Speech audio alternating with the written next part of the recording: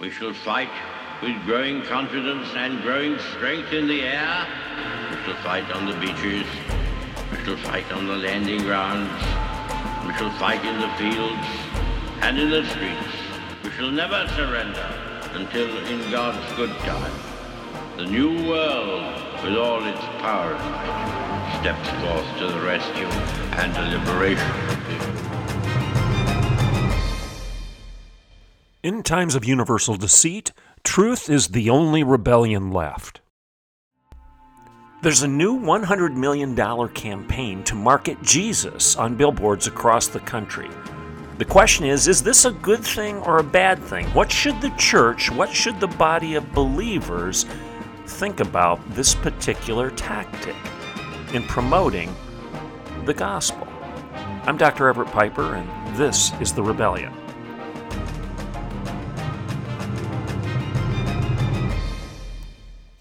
Good morning and welcome to The Rebellion. Thank you for listening into the show. Today's topic is this new campaign that's taking place across the country. It's estimated that over 300 million people will view this ad at major cities, billboards, websites, etc. across the country.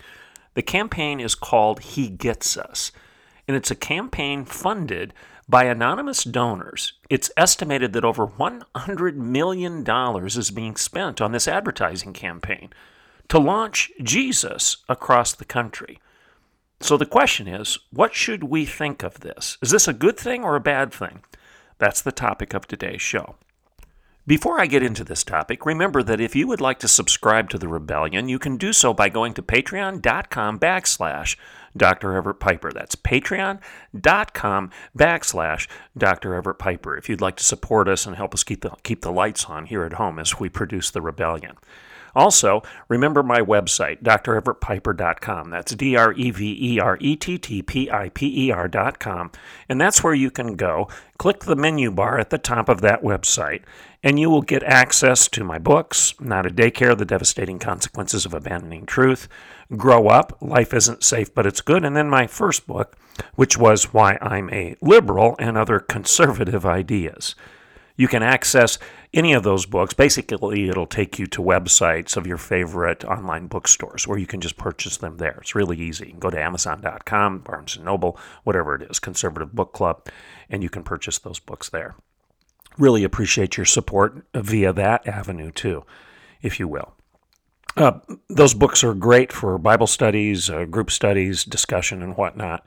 Actually, I think my last book, Grow Up, Life Isn't Safe But It's Good, is perhaps better than Not a Daycare, even though Not a Daycare exceeded Grow Up in terms of sales. Not a Daycare was a national bestseller on Amazon.com. Grow Up didn't get that status. I think it was number 4 in terms of its category in new releases when it first came out, so it started good. Didn't sell as many as Not a Daycare, The Devastating Consequences of Abandoning Truth. I actually think my writing in Grow Up is a little bit better, for what it's worth. Not a Daycare was my rant about the problem, this infantilization of culture, this whining and complaining about safe spaces and how antithetical that is to what education should be. I mean, I said this is a university, it's not a daycare, my land. And I do that within the consequence of discussing what we're doing at the university, the ivory tower, in abandoning the pursuit of truth and propping up opinions as if we're giving away degrees for students majoring in feelings and opinions rather than pursuing facts and trying to understand what's true and right and real. So that's Not a Daycare. And then Grow Up is a sequel to that where I play off of that rant and I suggest that there's some solutions. So it's 15 chapters of solutions to this childish culture that we've created. And it's not just millennials and Gen Zers. I'm arguing that your generation and my generation is acting very poorly right now. We're acting like a bunch of adolescents where we're canceling people that we disagree with. We do it on social media, and that's the way we're behaving as people right now. It's just not healthy. If you're a mature adult, you welcome a good debate without calling people names. You trust truth to judge the argument. You don't need political power. You don't need to pout. You don't need to take your ball and go home. So Grow Up, Life Isn't Safe But It's Good is a challenge to this cry for safety rather than fighting for freedom. All right. So with that as my intro for the day, let's take a break. And when I get back, I want to discuss this advertising campaign that's promoting Jesus. And as a conservative Christian, you might assume that I'm all for it, that it's all thumbs up, 100%. There's some questions here, and I'll explain why. I'm Dr. Everett Piper, and this is The Rebellion. Let's take a break. I'll be right back in a couple minutes. In 1978, George and Kate Tedford set out to protect Oklahoma businesses better. Today, their son and our CEO, Mark Tedford, is excited to carry on his family's legacy. Professional liability, compliance, property, workers' comp, health and life. Tedford Insurance's dedicated team gives you access to the nation's largest insurance providers, negotiates the best rates, and protects their own legacy like no one else. Call 918-299-2345 or tedfordinsurance.com. The Patriot Auto Group, locally owned and operated. The Patriot family of dealerships takes great pride in supporting the communities we serve throughout the great state of Oklahoma. The Patriot Auto Group's charitable work has been recognized throughout Oklahoma. Whether it's visiting one of our local dealerships or simply shopping and buying online with our doorstep delivery, the Patriot Auto Group takes the stress out of buying a new or used vehicle. And every purchase comes with our exclusive peace of mind, Patriot Pledge. You get engines for life, plus 1 year maintenance, and 10 full years of roadside assistance, plus so much more. Sure, we can sell you a car, but supporting our community and lending a hand to our neighbors in need? Sold. The Patriot Auto Group. Proud Oklahomans in the communities we serve. Okay, welcome back to The Rebellion. So today's topic is this campaign. And I'm going to use an article written by Natasha Crane. I would recommend you follow her. She's very solid. Natasha Crane. Crane is spelled Crain.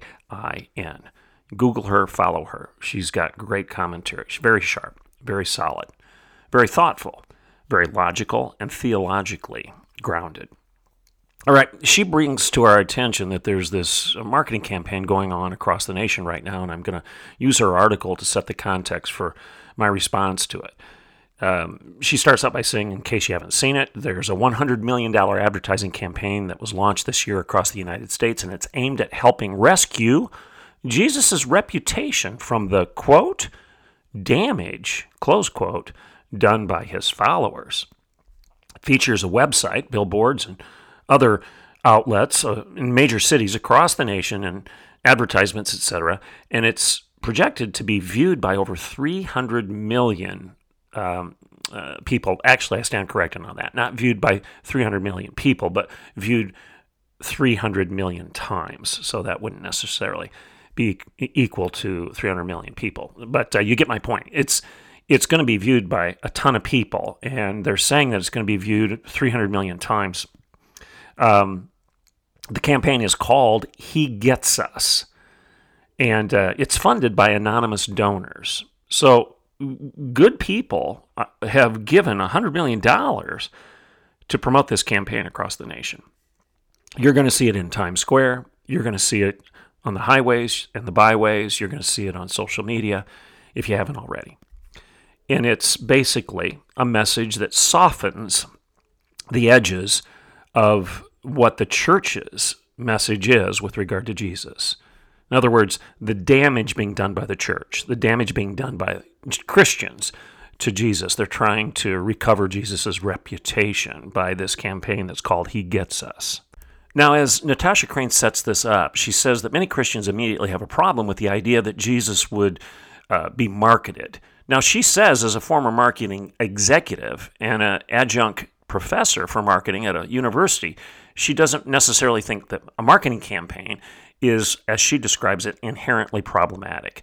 She says marketing is simply the discipline of effectively getting a message out to a given audience. And if your church has a website, you're marketing. If you have a billboard, you're marketing. If you have a board in front of your church that announces the sermons that are going to be delivered this coming Sunday, you're marketing. If you have handouts in the bulletins, if you have bulletin inserts in your church, you're marketing. So she says, don't get all distracted by marketing Jesus when you go out and witness on the street, if you hand out pamphlets or tracts or whatnot, you're marketing. So Natasha Crane is making it clear that she doesn't take issue with that particular tactic of communication. She's arguing that we all do it all the time. I'm marketing. You're marketing. When you promote something and you say, pay attention to this. I think it's a good idea. I think it's a good product. I think this is a good political position to take, et cetera, et cetera. We're all engaging in what Natasha Crane calls marketing. All right. So she says this. In other words, if donors are paying to tell the world about Jesus on a grand scale so that more people may come to saving knowledge of him, Jesus Christ, praise God, she says. But the message shared is the point here. She says this, the message being shared, does it accurately portray Jesus? In other words, when you're marketing something, is there truth in advertising? That's really where she's going with this.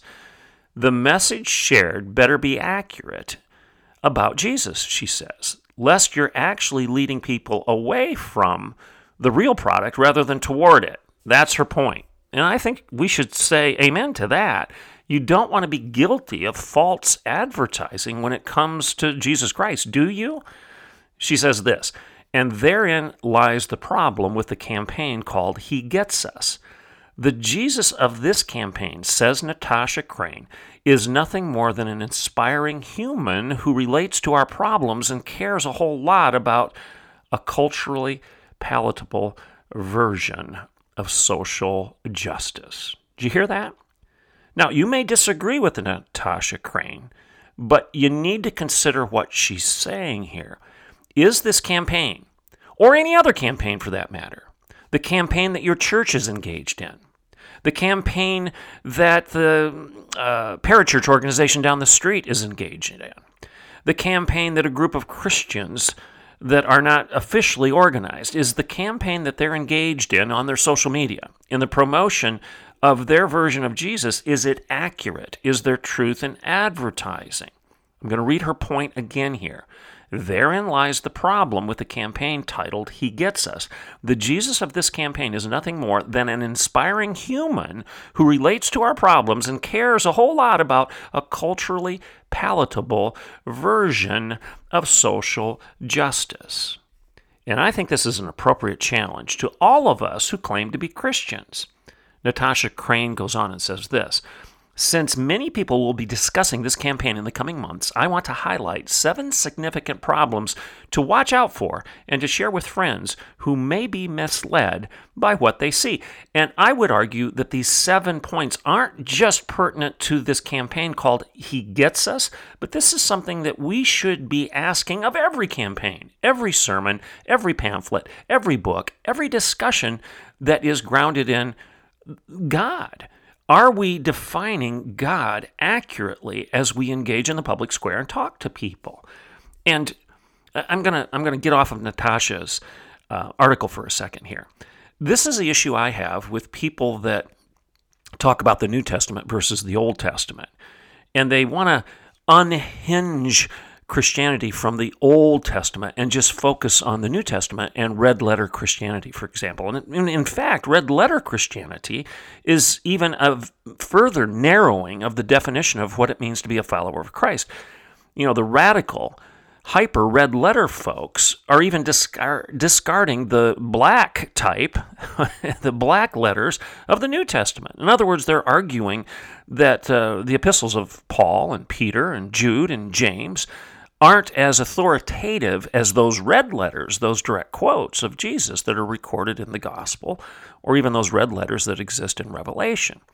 So, is that the way we should be looking at the revelation of God, at Scripture?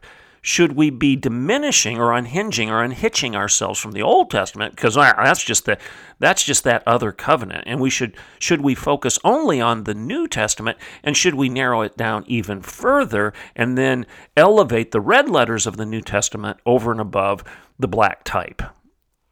That's a problem. That's dangerous. I remember when somebody once called me and said, help me understand Old Testament, New Testament distinctions here. And Jesus is the God of the New Testament, And there's this other God, if you will, this other impression of God. This God the Father is a harsh and judgmental God, and Jesus in the New Testament is a loving and compassionate friend. I said, hold on a second here. Who's Jesus? Is Jesus the second person of the triune God? Is Jesus the Alpha and the Omega, the beginning and the end, the King of Kings, the Lord of Lords, the Lion of Judah, the Lamb of God? Is Jesus, Emmanuel, God with us? We have to define who Jesus is. Did Jesus claim to be the great I am? Okay. Did he claim equal status with God? And the answer is replete. If you believe in the red letters, then go back and read what Jesus said about himself. Okay? So if Jesus is God, and you're a Christian because you believe that, then how could the Old Testament just be set aside? Because isn't the same God of the Old Testament now being revealed to us in the New Testament? In other words, my point is this. Jesus is God, and therefore he's the inspiration of the New Testament as well as the Old, and the Old Testament as well as the New. There are no two different gods here. It's the same God. It's just a different revelation, a different conversation, something different that the same God said in the Old and what he's saying in the New. And the other problem I have with this is a misunderstanding of who Jesus is in the New Testament. If you think Jesus is just a kind, loving, hugging, compassionate, empathetic friend in the New Testament, who never would judge anybody or say anything harsh to anyone, you're not reading the New Testament. You haven't read how he confronted the money changers in the temple. You haven't read how he confronted the Sadducees and the Pharisees. He called them empty tombs, whitewashed tombs, not necessarily empty, whitewashed tombs full of dead men's bones. In other words, you're like a rotting grave, he said to the hypocrites of his day. Well, I'm not a hypocrite. I'm not a Sadducee. I'm not a Pharisee. Really? You're not? For all have sinned and fallen short of the glory of God. You're no better than the Sadducee or the Pharisee. Neither am I. You're no better than the money changers in the temple. Nor am I. You're no better than Peter, who denied Christ and need to be confronted for it and forgiven for his sins. You're no better than the Apostle Paul, who said, I'm the greatest among all of these sinners. You're no better than them, for all have sinned and fallen short of the glory of God. There's none righteous, no, not one. And Jesus himself tells us in Revelation that he will come at the end of days to judge the quick and the dead. He tells us he's the Alpha and the Omega, the beginning and the end. He created the universe. The creator of the universe is Jesus, and he inspired the Old Testament as much as the New Testament. So to create two different gods, really, by distinguishing Old Covenant from New Covenant, is a bifurcation. It's the creation of two different gods rather than recognizing the unity of the triune God. And the unity and consistency, the outpouring of his revelation over time to us. It creates, like C.S. Lewis said, and I'm paraphrasing here, a kindly uncle in the sky who just wishes that a good time be had by all. It's this syncretism, really, that it doesn't matter what you believe as long as it works for you. Jesus is going to welcome us all at the top of the summit. All paths lead to the same summit, and we'll get there eventually by just believing in Jesus and recognizing that those people over there that were perhaps of a different religion, they had good intentions, and Jesus gets us. He'll understand that when we all get there at the end of days. That's not biblical. That's not what Jesus says about himself. So, Nicole Crane says this. I'm sorry, Natasha Crane. I botched that. Natasha Crane says this. Point number one, the fact that Jesus gets us strips the context of his identity to something that's essentially meaningless. She's arguing that this campaign that diminishes Jesus to a friend that gets us, a human being that gets us. And she's not arguing that Jesus wasn't fully human, but he was also fully divine. But she's arguing that this campaign risks, if not blatantly does, compromise the divinity of Jesus, that he becomes that kindly friend that fun uncle that just wishes a good time be had by all and gives us a wink and a nod as we screw ourselves up in our daily lives. No, Jesus confronts our sin and demands that we confess that sin. So it's a compromise of the identity of Jesus to make him nothing but a friend, a kind human being. And she says this campaign runs that risk. She talks about the point number 2. Jesus is presented as an example in this campaign, an example for all of us to emulate, a good guy, the best of guys, a sage that never made any mistakes as far as we know. But that's not who Jesus is. He's just not a sage. He's our Savior. And this campaign runs the risk of compromising that. Natasha Crane says we might as well have a campaign about George Washington. That he was a good exemplar too. So what's the difference about saying Jesus gets us? Well, George Washington gets us. Thomas Jefferson gets us. Frederick Douglass gets us. Martin Luther King gets us. Jesus gets us. Again, this is a diminishment of the divinity of Jesus Christ. Point number 3 that she points out is the campaign reinforces the problematic idea that Jesus' followers have Jesus all wrong. This is a constant drumbeat in our current culture. I remember the movie a few years ago, Lord Save Us from Your Followers. I've talked about it before on the show, how I was invited to Hollywood to be on a panel to review the release of this movie. And the entire movie was an on-the-street interview, a man-on-the-street interview talking to Christians and non-Christians about their views. Well, the non-Christians that were interviewed basically said, well, Christianity is judgmental, it's full of hateful people, they're homophobic, transphobic, etc. And the push, the main emphasis of this film was, Lord, save us from your followers, these judgmental, hateful, self-righteous people. And when I was asked to respond to this movie, and when I was on the panel, my first comment was, well, okay, I kind of get the movie. Listen to me here. I was trying to point out the fact that, okay, I can appreciate the movie if you recognize the fact that if you're going to criticize Christians, you have to use Christianity, the assumptions, the moral assumptions, the biblical assumptions. You have to use the absolute truths of Christianity to criticize Christianity, because Christianity is the only worldview in culture that is its own soap. That's why we have the Reformation. You have that objective north, that truth with a capital T within Christianity that allows you to do self-criticism, cleanse yourself of your own failures. It's called introspection, confession, and repentance. But that's a totally different thing than these campaigns that make Christianity out to be false because, well, the followers of Jesus have it all wrong. These Christians, Lord save us from these Christians who think that Jesus is judgmental. After all, he said, judge not, lest ye be judged, right? And I've said before, that's the most abused passage of Scripture in modern time. Yes, Jesus did say, judge not, lest ye be judged. But read the rest of the paragraph. He then went on to say, because by their fruits you shall know them, and if you judge others, the same standard is going to be used to judge you. That's his point. He wasn't saying don't judge. He was saying when you do judge, be prepared to be judged by the same standard, because it's only appropriate that that standard, that measuring rod that you used on others, be used on you. Now, why do I say this, and what proof do I have that that was his intent? Because in the next few sentences, Jesus goes on to tell us how to judge. He says, by their fruit you shall know them. Well, obviously, he's saying you know people, you can judge people's fruit. You can look at the way they behave and make a judgment as to who they are. But when you do, recognize you better live by the same standard you're using to judge others. That's his point. He wasn't saying don't judge, he was telling us how to do it.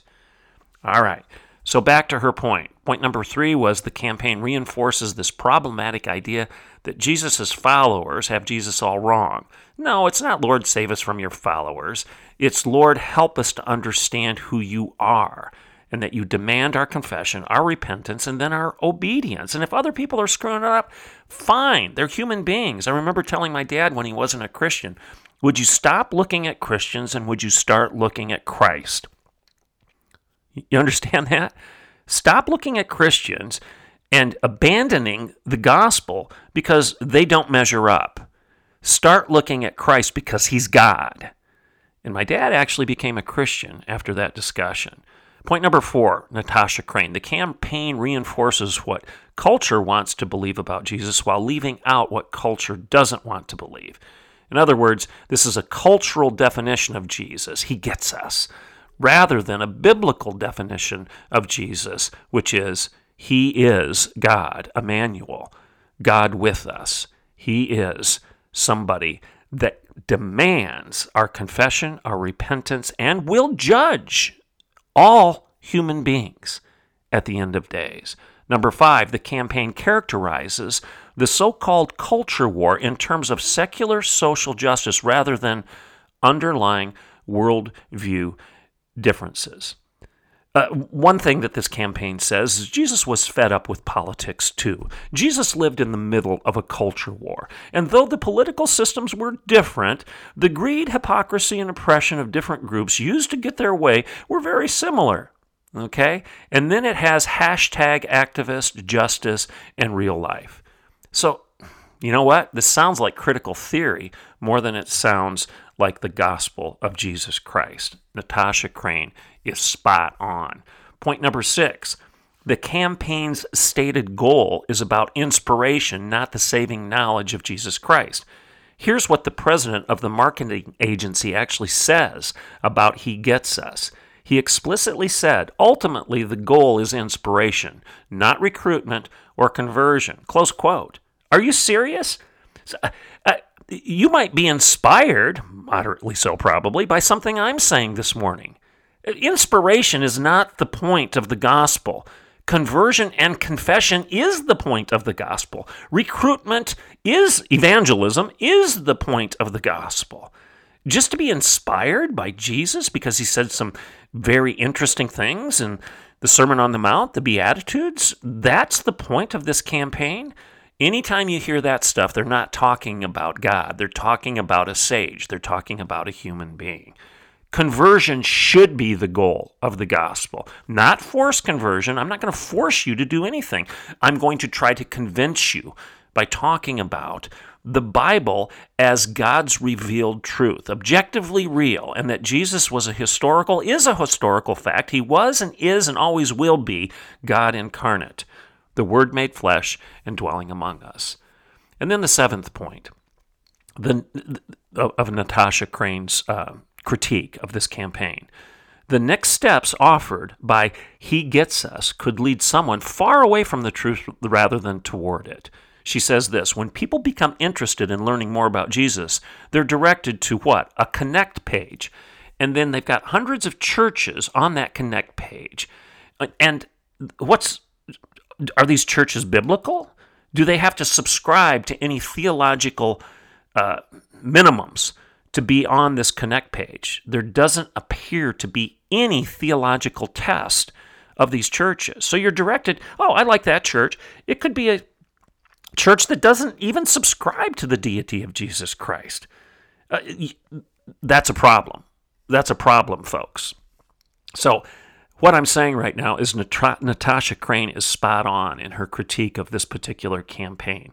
You're going to see more of this in the days ahead. You're going to see some of this stuff in the handouts at your church. You're going to see some of this stuff as you engage in social media because you look at conservative Christian things. But be wise as a serpent and gentle as a dove as you consume this information. And always use the Bible as your measuring rod outside of those things being measured, even when it comes to messages about Jesus on a billboard. I'm Dr. Everett Piper, and this is The Rebellion.